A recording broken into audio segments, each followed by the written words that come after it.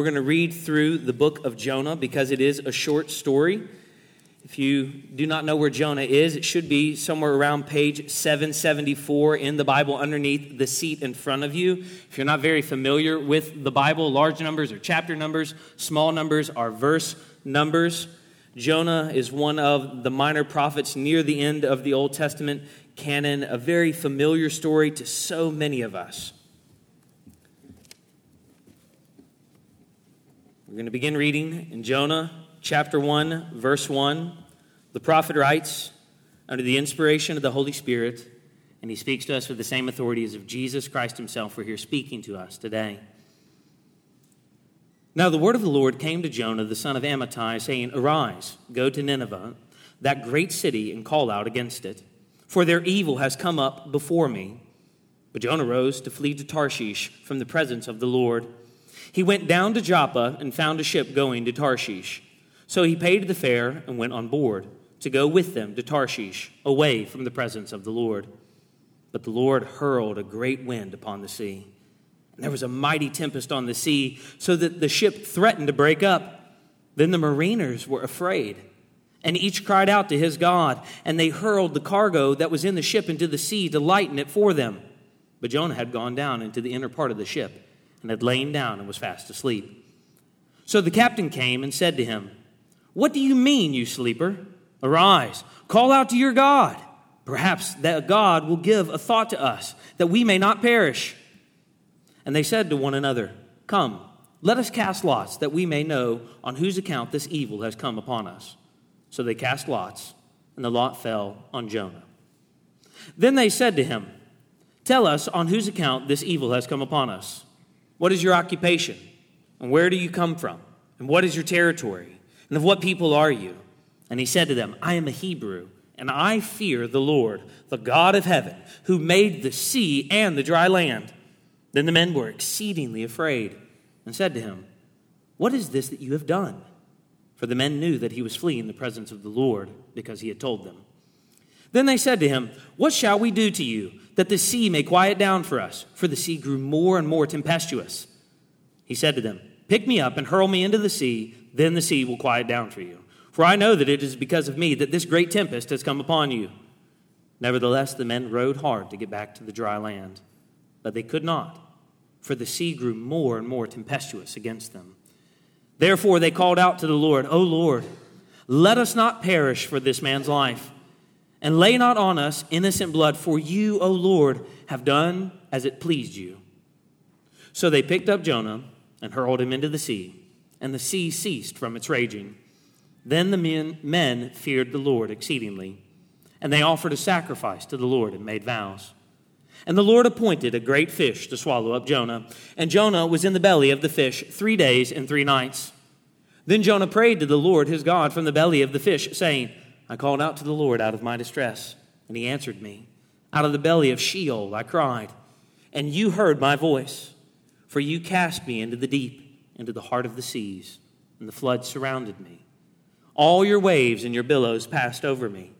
Then I said, I am driven away from your sight. Yet I shall again look upon your holy temple. The waters closed in over me to take my life. The deep surrounded me. Weeds were wrapped around my head. At the root of the mountains, I went down to the land whose bars closed upon me forever. Yet you brought up my life from the pit, O Lord my God. When my life was fainting away, I remembered the Lord, and my prayer came to you and to your holy temple. Those who pay regard to vain idols forsake their hope of steadfast love. But I, with the voice of thanksgiving, will sacrifice to you. What I have vowed, I will pay. Salvation belongs to the Lord." And the Lord spoke to the fish, and it vomited Jonah out upon the dry land. Then the word of the Lord came to Jonah a second time, saying, "Arise, go to Nineveh, that great city, and call out against it is the message that I tell you." So Jonah arose and went to Nineveh according to the word of the Lord. Now Nineveh was an exceedingly great city, 3 days' journey in breadth. Jonah began to go into the city, going a day's journey, and he called out, "Yet 40 days and Nineveh shall be overthrown." And the people of Nineveh believed God. They called for a fast and put on sackcloth, from the greatest of them to the least of them. The word reached the king of Nineveh, and he arose from his throne, removed his robe, covered himself with sackcloth, and sat in ashes. And he issued a proclamation and published it throughout Nineveh. By the decree of the king and his nobles, let neither man nor beast, herd nor flock taste anything. Let them not feed or drink water, but let man and beast be covered with sackcloth, and let them call out mightily to God. Let everyone turn from his evil way and from the violence that is in his hands. Who knows? God may turn and relent and turn from his fierce anger so that we may not perish. When God saw what they did, how they turned from their evil way, God relented of the disaster that he had said he would do to them, and he did not do it. But it displeased Jonah exceedingly, and he was angry. And he prayed to the Lord and said, O Lord, is not this what I said when I was yet in my country? That is why I made haste to flee to Tarshish, for I knew that you are a gracious God, merciful, slow to anger, and abounding in steadfast love, and relenting from disaster. Therefore now, O Lord, please take my life from me, for it is better for me to die than to live. And the Lord said, do you do well to be angry? Jonah went out from the city and sat to the east of the city and made a booth for himself there. He sat under it in the shade till he should see what would become of the city. Now, the Lord God appointed a plant and made it come up over Jonah, that it might be a shade over his head to save him from his discomfort. So Jonah was exceedingly glad because of the plant. But when dawn came up the next day, God appointed a worm that attacked the plant, so that it withered. When the sun rose, God appointed a scorching east wind, and the sun beat down on the head of Jonah so that he was faint. And he asked that he might die and said, it is better for me to die than to live. But God said to Jonah, do you do well to be angry for the plant? And he said, yes, I do well to be angry enough to die. And the Lord said, you pity the plant, for which you did not labor, nor did you make it grow, which came into being in a night and perished in a night. And should not I pity Nineveh, that great city, in which there are more than 120,000 persons who do not know their right hand from their left, and also much cattle? This is the word of the Lord. Let's pray. Father, we thank you for your word. Your word is truth. It is a light unto our feet. It is a lamp unto our path. And we ask that you would help us now as we turn our attention to it, that we would not be deceived by the enemy, and that we would not have the good word snatched from us. Father, I pray that you would help me as I preach, and I would pray that you would help these, my friends, to understand what is being preached to them, that all of us would grow in our understanding of the word of Christ together as we give our attention to the book of Jonah. We thank you, Father, so much for your word.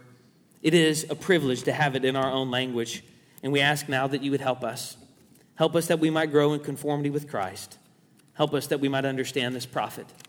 Help us, Father, so that we might be able to continue to minister the gospel in this community.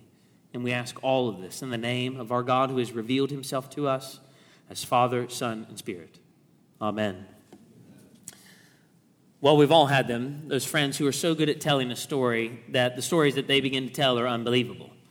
What was once their parents asking them to do a simple task and telling them that they would compensate them on the other side, a few days later at school becomes their parents bribing them for hundreds of thousands of dollars so that they might move trash from one end of the house to the other. It's so unbelievable that nobody believes it any longer. It becomes a fable. And often, if we're honest, that's how we approach the prophets. Friends that tell a really good story, but stories that seem almost unbelievable to us. But Jonah is no fable, and this is no mere story. The book of Jonah is undoubtedly one of the most well-known masterpieces of biblical literature. The account of Jonah's dramatic attempt to escape from God's presence by boarding the ship bound for Tarshish, only be thwarted by a raging storm and returned to land incarcerated within a great fish, is one of the best-known stories in all of the Bible. With all of its unexpected twists and turns, the plot successfully retains our attention throughout because superfluous details are omitted, the mark of a good storyteller, and the text abounds in word plays and satire. Everything, when we're reading it, especially out loud, indicates for us that it has been carefully composed by an author who knew how to use his literary skills to the full. But when did the story occur? like a number of other books in the minor prophets, minor not because of their significance, but because of their size, Jonah contains no precise statement about when the events actually occurred in his narrative. An important clue for us as we begin our study of the book of Jonah, however, is the name Jonah, the son of Amittai. If you have your Bible, flip over to 2 Kings chapter 14. A name that we only see one more time in the Old Testament in 2 Kings chapter 14, referring to a prophet who prophesied during the reign of Jeroboam. 2 Kings chapter 14, verse 25. He restored the border of Israel from Labo-Hamath as far as the sea of the Arabah, according to the word of the Lord, the God of Israel, which he spoke by his servant Jonah, the son of Amittai, the prophet, who was from Gath-Hepher. For the Lord saw that the affliction of Israel was very bitter, for there was none left, bond or free, and there was none to help Israel. But the Lord had not said that he would blot out the name of Israel from under heaven, so he saved them by the hand of Jeroboam, the son of Joash. 2 Kings chapter 14 teaches us that the events that we read of in the book of Jonah occur sometime in the 8th century. Events that taught Jonah in a very profound way the truth that runs like a plot line throughout the entirety of the Bible from Genesis to Revelation, chapter 2, verse 9. Salvation belongs to the Lord. It was a hard lesson for Jonah to learn throughout the narrative. It involved a very physical reproof, but it also brought correction. Trained in the gymnasium of God's special providences to be an obedient servant, Jonah was equipped by what he learned about himself as he moved throughout the narrative. And in that sense, when we read the book of Jonah, it's not simply biographical, it's autobiographical, although it's written in the third person. And as is often the case when we're reading autobiographies, we find ourselves and our own heart mirrored in the experience of Jonah. That's why we love the story so much. We learn by what he failed to do. The teaching of Jonah searches our hearts and our consciences in a special way because it is the story of a man who's on the run from God. It traces not only his journey throughout life, but it unravels the inner workings of his heart, his fears, his anger, his motivations, his passing moods in each of the book's 4 scenes. At sea, chapter 1, under the sea, chapter 2, in Nineveh, chapter 3, and just outside Nineveh in chapter 4. But the book of Jonah is not primarily about his fears or his motivations and passing moods. And it's not intended to communicate simply a message, but messages when we read it and reread it and reread it. Messages of sovereignty and evangelism, of a prophet who rebels and of pagans who repent, of temporary repentance in chapter 2 and genuine repentance in chapter 4, of God's character and love for the nations. As Jonah tries to run from God and refuses God's mercy to his own enemies, we learn that the Lord does care for the non-Jewish nations, though when we're reading Joel and Amos and Obadiah, the scripture might seem to suggest otherwise. And Jonah proves that that care extends even to the Assyrians, the most vicious and powerful of all Israel's ancient enemies, a point that Isaiah 19 has already made. If you have your Bible, flip over to Isaiah chapter 19. Isaiah 19, verse 19. A passage so stunning that when we're reading it regularly in our Bible reading programs, we probably pay no attention to what it actually says.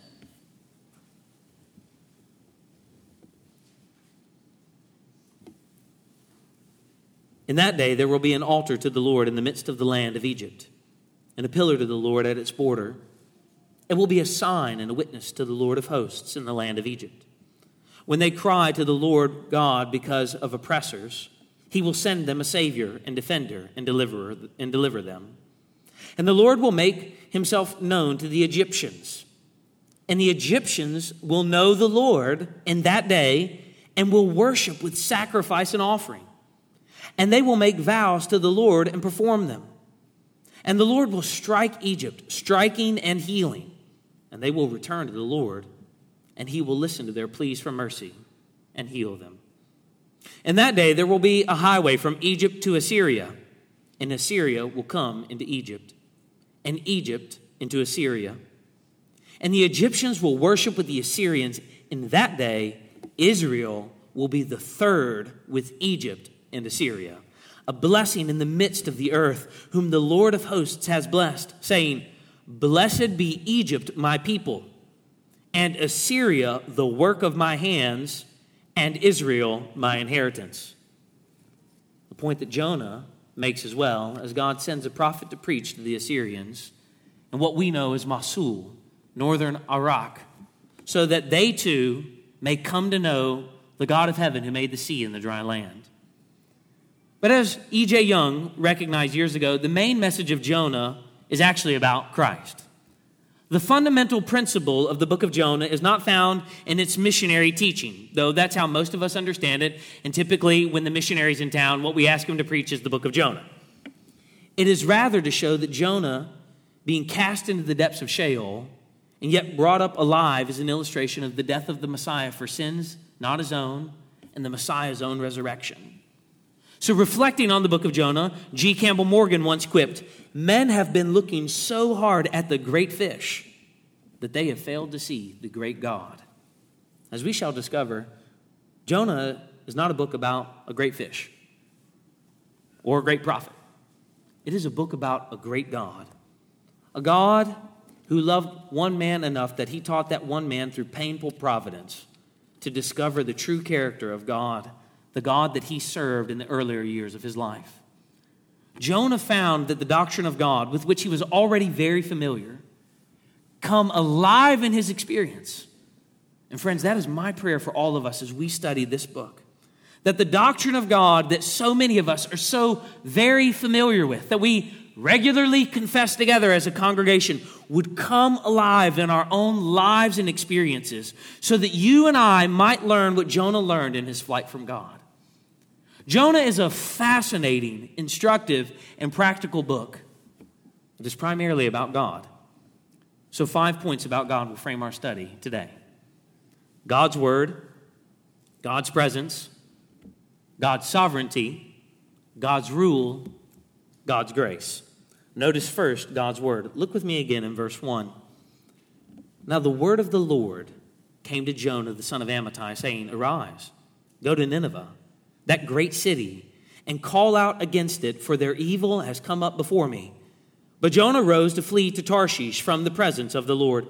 He went down to Joppa and found a ship to go to Tarshish. So he paid the fare and went down into it to go with them to Tarshish, away from the presence of the Lord.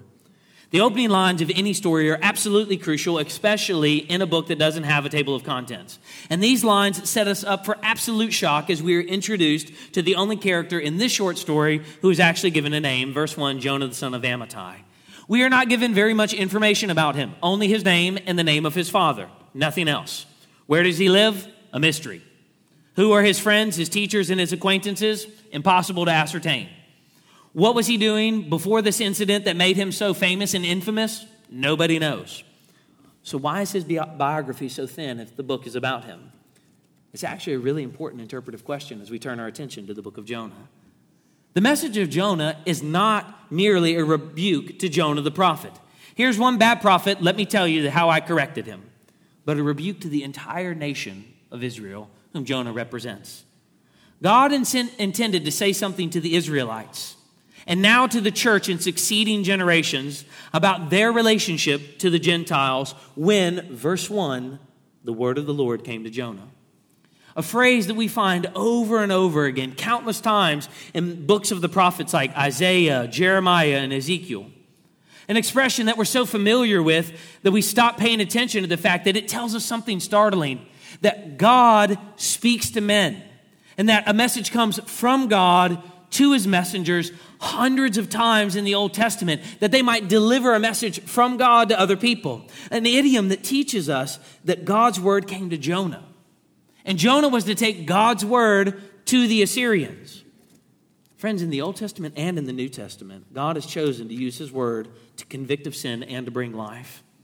But we need his word not only to be convicted of sin and be brought to everlasting life, we need his word to continually challenge us and shape us, to guide us and direct us. His word not only gives us life, but it gives us direction as it keeps molding us and shaping us into the image of the God that we profess to follow and to serve, the God who is speaking to us through his word. So if you were looking for a good prophet in ancient Israel to follow, the very first and most important thing that you would do is consider, is this a prophet who is speaking God's word? Just like when you're looking for a good church today. Not how friendly you think their members are, not how good you think their music is, or does it meet all of your musical needs and tastes. Not how helpful you think the programming of the church is, and does it meet all the needs that you think that you have for yourself or for your family. But the congregation's commitment to the centrality of God's word coming from the front. How will you know? You will see it throughout the entirety of the service. From the presider and the songs that are sung and the preacher who is speaking in the context of that church. And that means that you might have to be okay with some things failing or not being done as long as God's word is preached and centralized. God's word came to Jonah. And Jonah was to take God's word to the Assyrians because they had been, verse 2, wicked. Arise, go to Nineveh, that great city, and call out against it, for their evil has come up before me. Jonah had one job, to call out against the Ninevites because of their evil. That evil had come up before God, and it had offended a holy God. Jonah was to do what most of us are afraid to do, call out against sinners for their evil. He was to go, and the message of hope that he was to deliver was that there was a coming judgment for the wickedness in their lives. Not merely a hope of present salvation, but a hope that comes in future salvation because there is judgment that is coming upon sin. He was to proclaim judgment for their sin, judgment that the God of heaven and earth would bring upon them. God commanded Jonah to go and to proclaim to them that their wickedness had been exposed, that what they thought had been covered up and no one had seen is not covered up and God has seen. Friends, perhaps in our own lives here today, we think that no one sees and no one hears and no one is paying attention because we seem to have gotten away with it. No one seems to have cared, and God seems to think that it's not that big of a deal, because there's no immediate consequence. These words from God to Jonah, to these people, tell us that that is not the case. That there is a God in heaven who sees. There is a God in heaven who cares. There is a God in heaven who is paying very careful attention to all of the details of our lives. And what he does through the prophets is to tell us that there is a judgment that is coming for the wickedness of our sins. The hope of the gospel is only hopeful because we recognize what we have been saved from. Jonah is to go to these people and to tell them, there is judgment for what you are doing. God sees, God hears, and God will bring it all to an account. Jonah was to go and to do what perhaps most of us are afraid to do. Let me ask you, believer in here, is your gospel presentation a full gospel presentation? Are you telling people about the love of Christ, which is wonderful, and you should? But you are failing to tell them about the judgment that will come if they do not believe in Christ. The very real hell that they will experience apart from Christ. Whether they are your family or your friends, your long-term colleagues or your new neighbors. Is your gospel presentation a complete gospel presentation? Telling them about the judgment that they must flee from in Christ. Jonah was to do what most of us are afraid to do. God commanded him to go and to preach against Nineveh, the capital city of the Assyrians. God's word comes to Jonah and he says, get up, go to the Gentiles, which is not exactly what we're expecting when we read the Old Testament, if we're honest. We expect that to be Paul's job in the New Testament, but not exactly what we would expect when reading the Old Testament, and not exactly what Jonah would want to hear concerning the Assyrians who had devastated his homeland, the northern kingdom. Since his appearance for us in 2 Kings chapter 14, the Assyrians have invaded in 2 Kings chapter 15 and have destroyed Samaria. And now here Jonah is prophesying in the last period of Israel's history. And Jonah is shocked to hear that God is sending him to preach to the Gentiles because he knows that when God warns people about their, verse 2, evil, it is an act of mercy because it gives sinners a chance to repent. The fact that God wants Jonah to arise and to go to Nineveh shows God's love for the Gentiles from the very beginning of this book. He calls out against the very people that he intends to save. And he does that through the preaching of his word, which has come to this prophet. He does it through the preaching of his word. God's Holy Spirit creates God's holy people through the preaching of God's holy word. And that word is the message of salvation that comes through judgment. God's word. Notice second, God's presence. Look with me again in verse 3. But Jonah rose to flee to Tarshish from the presence of the Lord. He went down to Joppa and found a ship to Tarshish. So he paid the fare and went down into it to go with them to Tarshish, away from the presence of the Lord. Instead of Isaiah's, "Here I am, send me," Jonah says, "I'm out of here." But why? Why would Jonah respond so differently? Why disobey God's word? Nothing excuses Jonah's actions, but when we read a little more carefully and consider Jonah's time in history, we might have a little more clarity as to why Jonah is doing the things that he's doing. Prophesying in the northern kingdom during the reign of Jeroboam II, an evil king leading the people into the same sins of Jeroboam I, the son of Nebat, Jonah finds himself now living in enemy-occupied territory, with Samaria destroyed and the northern kingdom no longer in existence. So when the Lord tells him to preach against Nineveh, he was probably pleased until he realized that the Lord had other plans. After all, if God simply wanted to wipe out Nineveh, all of his enemies, why would God send a prophet preacher? Why not just send one of his angels to go into the city and find out if there are 10 righteous men, as he did in Abraham's time? Jonah knows that when the Lord warns people about their sins, it's an act of mercy because it gives sinners a chance to repent, and that actually teaches something about God, whose presence he's fleeing. God is patient, not punitive. He does not treat people as their sins deserve. Friends, he has not treated you as your sins deserve. So why are you being more punitive than patient with the people around you?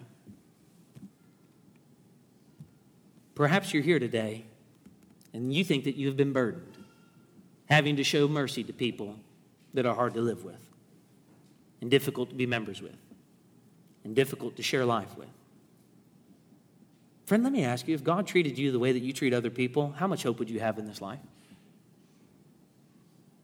If God was impatient with you as you have been impatient with others, your spouse, your kids, the fellow members of your church, your neighbors, your colleagues, your coworkers, what hope would you have for tomorrow?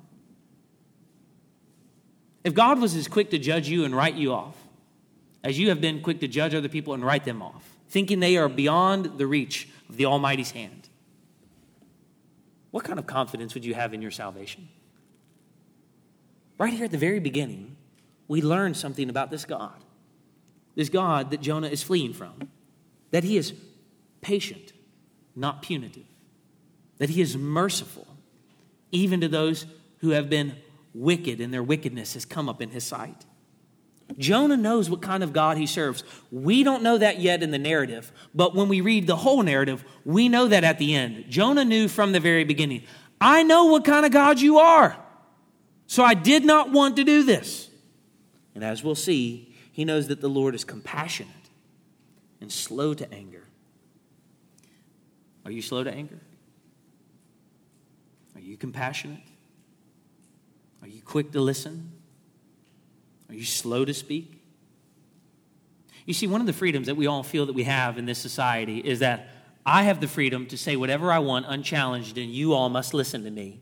But the reality is that you all feel the exact same freedom to say whatever you want and not have anybody to interrupt you, and that they must listen to you. But the scripture calls us something entirely different. Being slow to speak, slow to anger, compassionate, patient, not punitive. And he knows that the Lord has compassion on Assyria. And if the Lord is having compassion on Assyria, Israel is in bigger trouble than ever because Jonah loves his country despite her sins.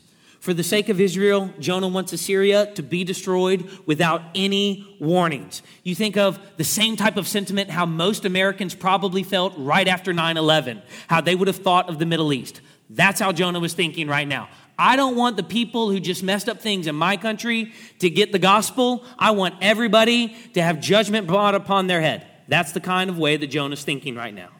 He doesn't want to have any part in helping his mortal enemy. He doesn't want to have any part in helping his enemy prosper. Jonah knows that God will show mercy, and that makes him not only angry, but afraid. And he'd rather flee than live with the God who forgives his enemies. Would you? Would you rather flee than live with the God who forgives your enemies? Friends, when I say that to you, I recognize that perhaps sometimes the people who have been your greatest enemies have been the people who were closest to you. A spouse, or a family member, colleague, or a kid. People who could use your life against you. Pain that is so deep. Pain that is so deep that we've changed the way that we live around those people. Would you rather not that God showed them mercy? Or bless those that you think unworthy of blessing? Jonah knows what kind of God he serves. And he knows other prophets have prophesied against the nations, but no other prophet has been sent personally to preach to another nation. This is new. So turn with me to Deuteronomy 32. This is new, and Jonah knows the law well enough to know that it can only mean one thing as a prophet of the Lord. Deuteronomy chapter 32, verse 15.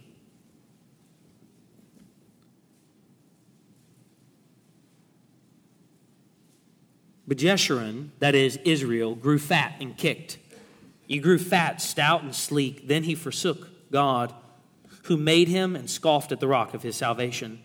They stirred him to jealousy with strange gods. With abominations, they provoked God to anger. They sacrificed to demons that were no gods, to gods they had never known, to new gods that had come recently, whom your fathers had never dreaded. You were unmindful of the rock that bore you, and you forgot the God who gave you birth. The Lord saw it and spurned them because of their provocation, the provocation of the sons and daughters of Israel. And he said, I will hide my face from them.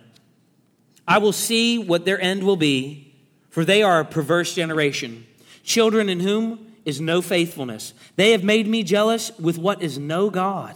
They have provoked me to anger with their idols. So I will make them jealous with those who are no people. I will provoke them to anger with a foolish nation. The Lord's punishment fits their crime. If Israel has provoked God to jealousy, he will provoke them to jealousy, and he will be doing it by turning his attention to another nation, even another nation that has destroyed his people's homeland. In the long run, the scripture teaches us that this mercy to the nations is actually a mercy to Israel. And it is part of the Lord's way of waking them up and bringing back his wayward bride. From the Old Testament into the New Testament, we see that God disciplines the people that he loves, that he wakes them with startling providences. He loves them so much that he will do astonishing things that they never thought that he would do, so that they might finally realize who he is and what kind of God they serve. As God's word comes to Jonah, and it tells him, go to another nation and preach to that nation. And Jonah, because he knows his Bible and is aware of what has taken place, sees what is happening, that the Lord is turning his attention to his new people. And he says, no way. I am not doing that. I am not preaching to the people who killed my people. I am not preaching to the people who destroyed my homeland. And like Israel, he was provoked to jealousy and anger when the Lord shows his attention and blessing to a people that he thinks unworthy of God's love and mercy. Friends, I wonder in what ways we've responded similarly when the Lord has shown kindness and mercy to people that we didn't think worthy of mercy or kindness or blessing or favor or opportunity or gift or privilege or prestige. And we find ourselves in our hearts. It's the acid that destroys its own container. It rots our souls as we look at people in those ways. Meanwhile, we come to church, dying on the inside. Jonah, a prophet of the Lord, dying, refuses to take the word of the Lord to these people. He does not want to help Assyria repent. So Jonah runs away. But for those who know the story, they know it's a useless flight. God's word, God's presence. Notice third, God's sovereignty. Look in verse 4. But the Lord hurled a great wind upon the sea, and there was a mighty tempest on the sea, so that the ship threatened to break up. Then the mariners were afraid, and each cried out to his God, and they hurled the cargo that was in the ship into the sea to lighten it for them. But Jonah had gone down into the inner part of the ship and had lain down and was fast asleep. So the captain came and said to him, "What do you mean, you sleeper?" Or, "What are you doing? Arise, call out to your God. Perhaps the God will give a thought to us that we may not perish." Jonah is so determined to run away from God that the writer shows us in great detail how determined he was in his efforts. First, Jonah goes down to Joppa, which is a port city in modern Tel Aviv. Second, he boards a ship at Tarshish, a ship bound for Tarshish. And while the location of Tarshish is much disputed by everything, one thing is agreed upon by absolutely every commentator that you will read. It is in the exact opposite direction of Nineveh. The Lord commands Jonah to go eastward. Jonah decides, great idea, I'm going to go westward. Jonah took it upon himself to run away from the presence of the Lord. And that begins his long downfall in the story. The whole time that he decides to run from the Lord, he is going down to Joppa to catch a boat, down into the boat, down to sleep in the boat. And ultimately, as we see in chapter 2, down into the very depths of the sea. Friends, Jonah's life teaches us that fleeing the Lord always takes you down. It takes you places that you would never go in your right mind, because sin blinds us and makes us so foolish and stupid. You say things and do things and act in ways that you would never act if you thought your sin out. Friends, some of us have sinned greatly against people in this congregation because we gave no thought to what we were doing. Some of us have sinned against other people in our lives because we gave no thought to what we were doing. And afterwards, we ask ourselves, what was I thinking? Why did I do that?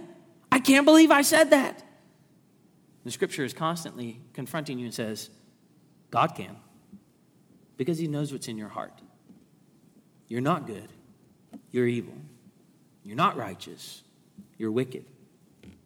And when put in situations where you're finally pressed and squeezed, you act in ways that you thought that you had matured past and say words that you never thought that you would ever say again, that you didn't even know were in there. Third, he travels by sea.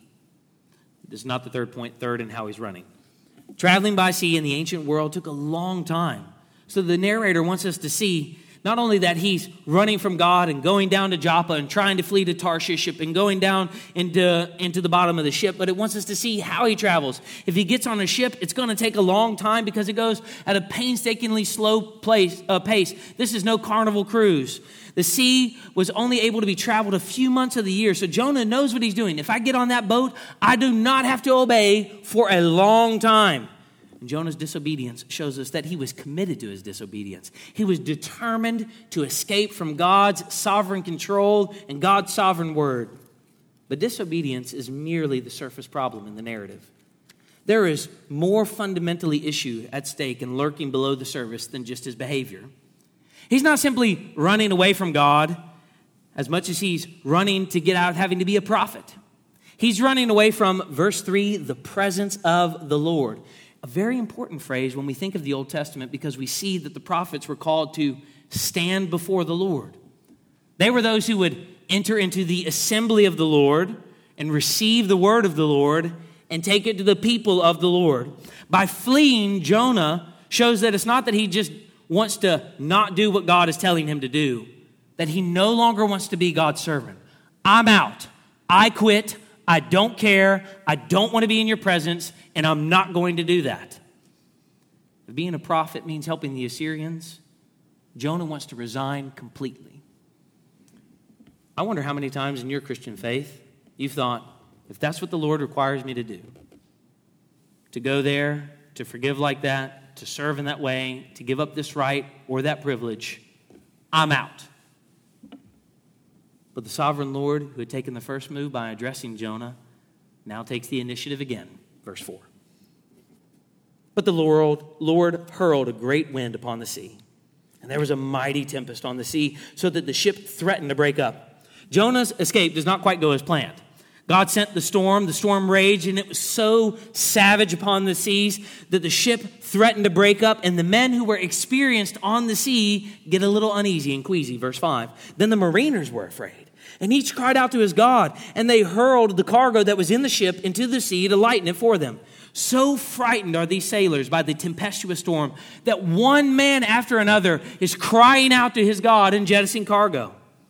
But not all on board were frantic, were they? Verse 5. Jonah had gone down into the inner part of the ship and had lain down and was fast asleep. The wind howls, the waves crash, the spray hisses, the ship cracks and breaks, the sailors reel, and Jonah sleeps. But the sovereign God disturbs his slumber by the captain. Verse 6. So the captain came and said to him, now pay careful attention to what he says. What do you mean, you sleeper? Arise, call out to your God. Perhaps the God will give a thought to us that we may not perish. The irony of the request cannot have escaped Jonah. Arise, call out. Since Jonah's sole reason for being on board the ship was he was fleeing, doing what God said and saying what God said. And now the captain's request parodies God's initial summons in chapter 1, earlier in verse 1 and 2, as each word mocks the prophet running from the duties of his office. Why did he think that he would get away with it? Why do we think that we will get away with it? Somehow we know from being here week after week that we won't get away with it, and yet we do it anyways. Did he think that he could travel beyond the Lord's jurisdiction? He knew the sovereign God's rule extended beyond the dry land of the sea. God's word, God's presence, God's sovereignty. Notice fourth, God's rule. Look in verse 7. And they said to one another, come, let us cast lots that we may know on whose account this evil has come upon us. So they cast lots, and the lot fell to Jonah. Then they said to him, tell us on whose account this evil has come upon us. What is your occupation? Where do you come from? And what is your country? And what people are you? And he said to them, I am a Hebrew, and I fear the Lord, the God of heaven, who made the sea and the dry land. Then the men were exceedingly afraid and said to him, what is this that you have done? For the men knew that he was fleeing the presence of the Lord because he had told them. God rules over a game of chance to show that Jonah is their man, and then they pepper him with questions. What's your occupation? Where do you come from? What's your country? And of what people are you? And the reluctant prophet does not answer the first question. He answers the last question. And he said to them, I am a Hebrew. And imagine the irony. And I fear the God, the Lord of heaven and earth, who made the sea and the dry land. No, he doesn't. He doesn't fear the God he has consciously disobeyed any more than you and I show that we fear the Lord when we consciously disobey what the Scripture teaches us. Friends, can you really say that you obey the Lord when you don't do what he's commanded you to do in his word? If God cannot command you to do things that you do not want to do, he is either not God or he is not your God. But by God's rule, his sin found him out, and the sailors were, verse 10, exceedingly afraid, and said to him, what is this that you have done? For the men knew that he was fleeing the presence of the Lord because he had told them. His sin did not occur in a vacuum. His sin did not just impact his life. Jonah rejects God's counsel and command for him. He personally flees, and now these men and their lives are at stake. The community around Jonah is at risk because of his sin. Members of this church, your sin does not only impact you. The community is at stake, which is why we discipline sin in the congregation.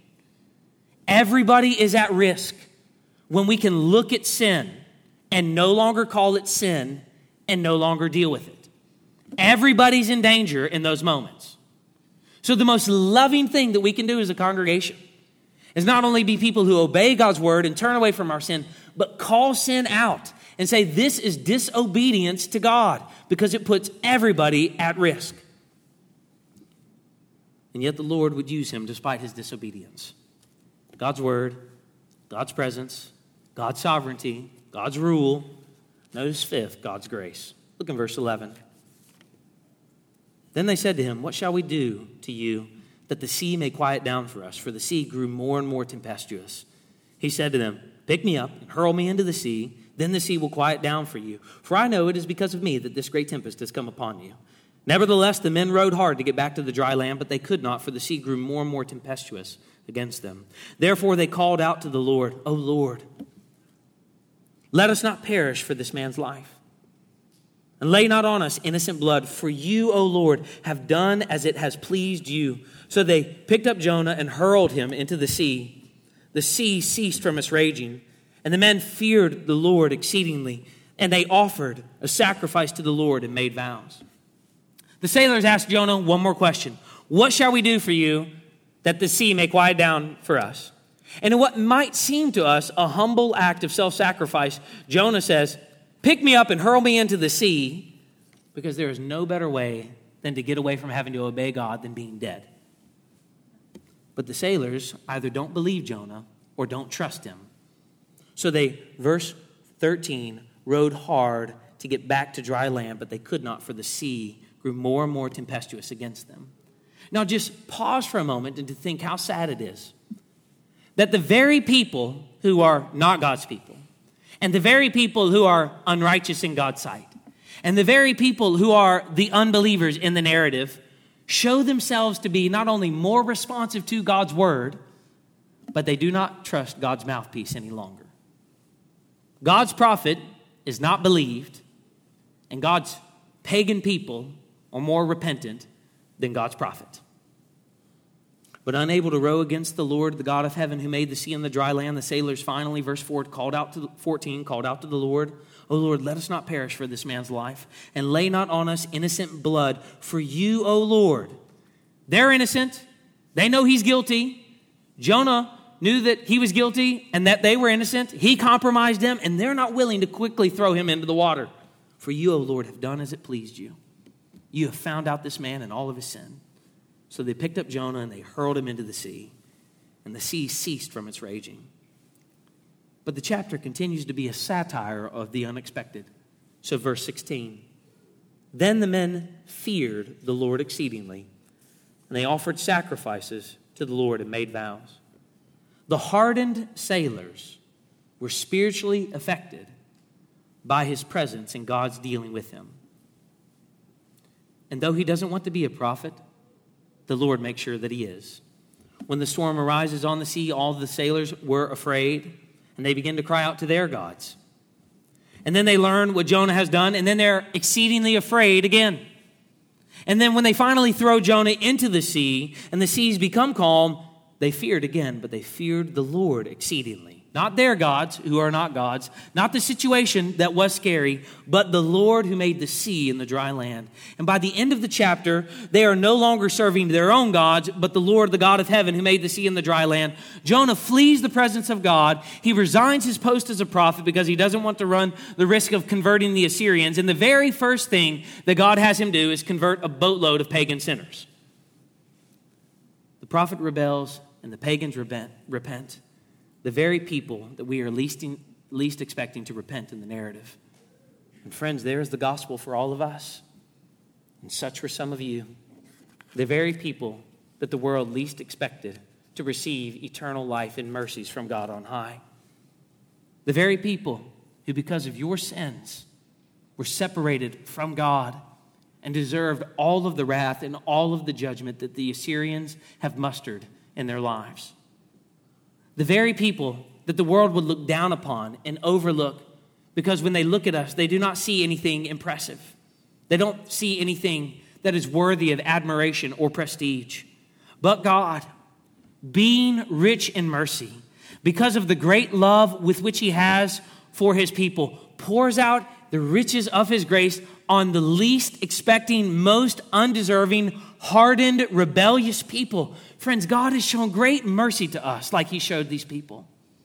He led people to repentance that nobody's expecting to be saved in the narrative, just like he led you to repentance through the preaching of his word. And this is the good news of the gospel, that God softens the hardened and he makes those hardened people his people, that God does the good work of saving people who cry out to their pagan gods and their pagan deliverers and their false hope of assurance. God breaks everything underneath them and he calls them to everlasting life so that we, a people who did not fear God, would now fear God.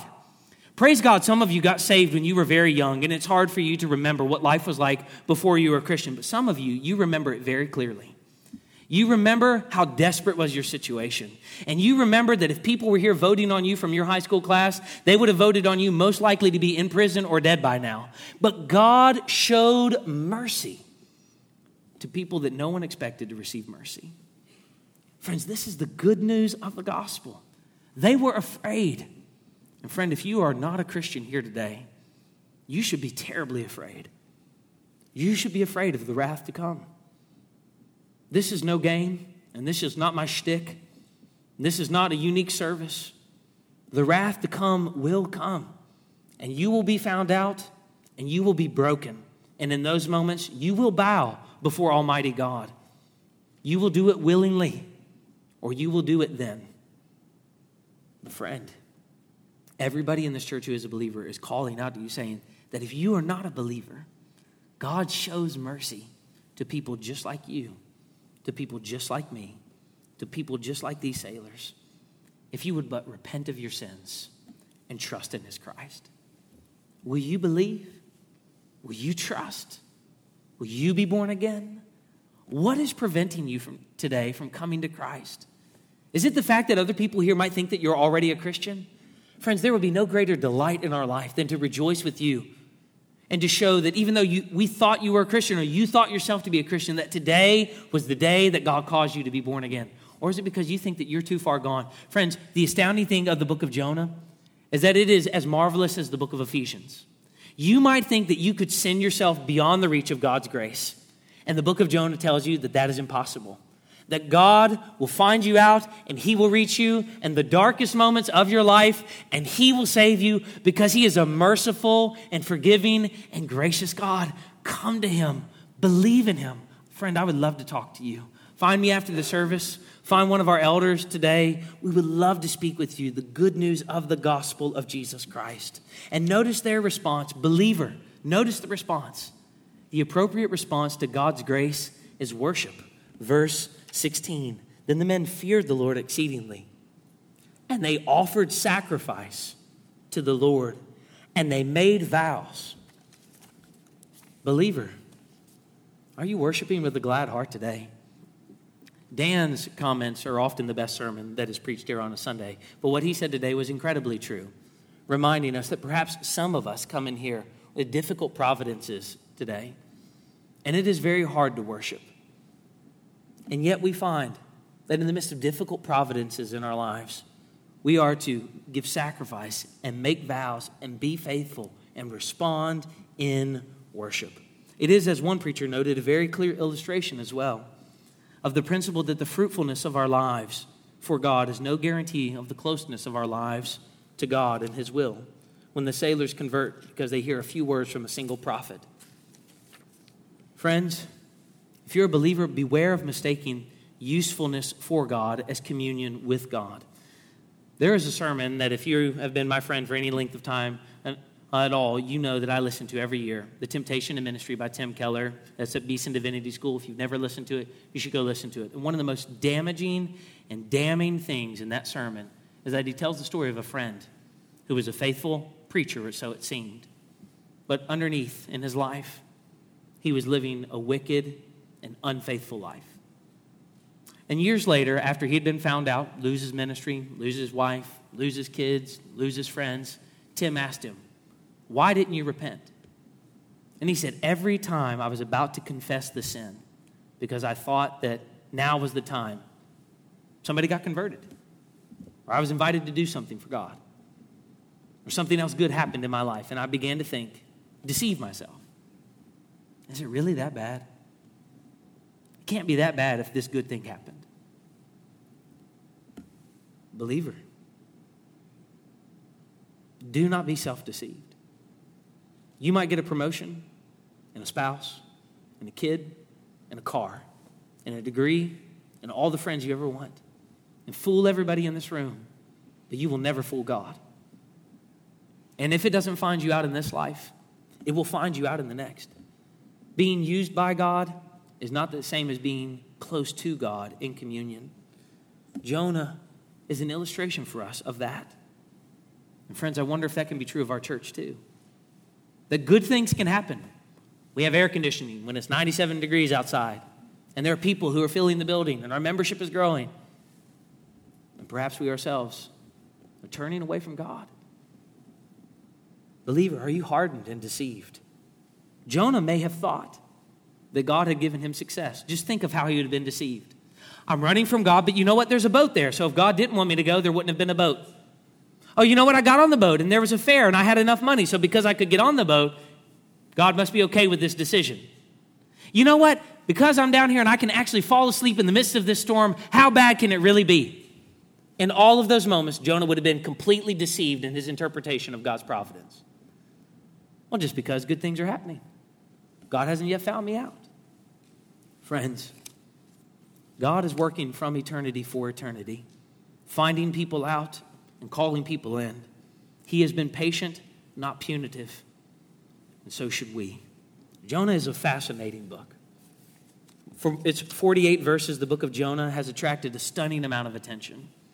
And Jonah is a prophet, despite the fact that the book is primarily about Jonah's life and not his prophetic message. There's only one verse that tells us of his prophetic message.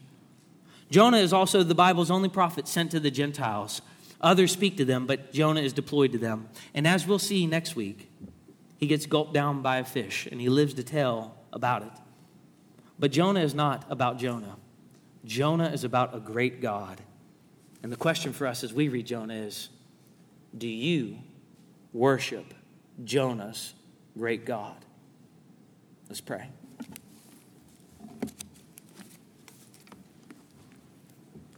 Father, we know that you are a God gracious and merciful, slow to anger and abounding in steadfast love, not treating people as their sins deserve. And today you have shown a kindness to us. You've brought us to worship. You've submitted us to your word. You sat us under its teaching again.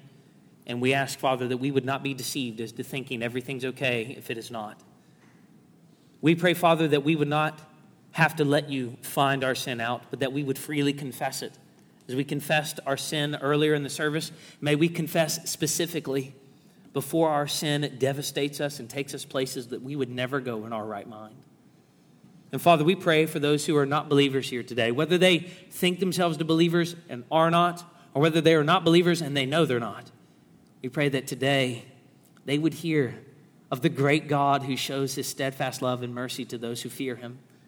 And may they find that in that fear there is forgiveness of sins. Father, help us as we sing to be reminded afresh of our great God. And we ask all of this in Jesus' name. Amen.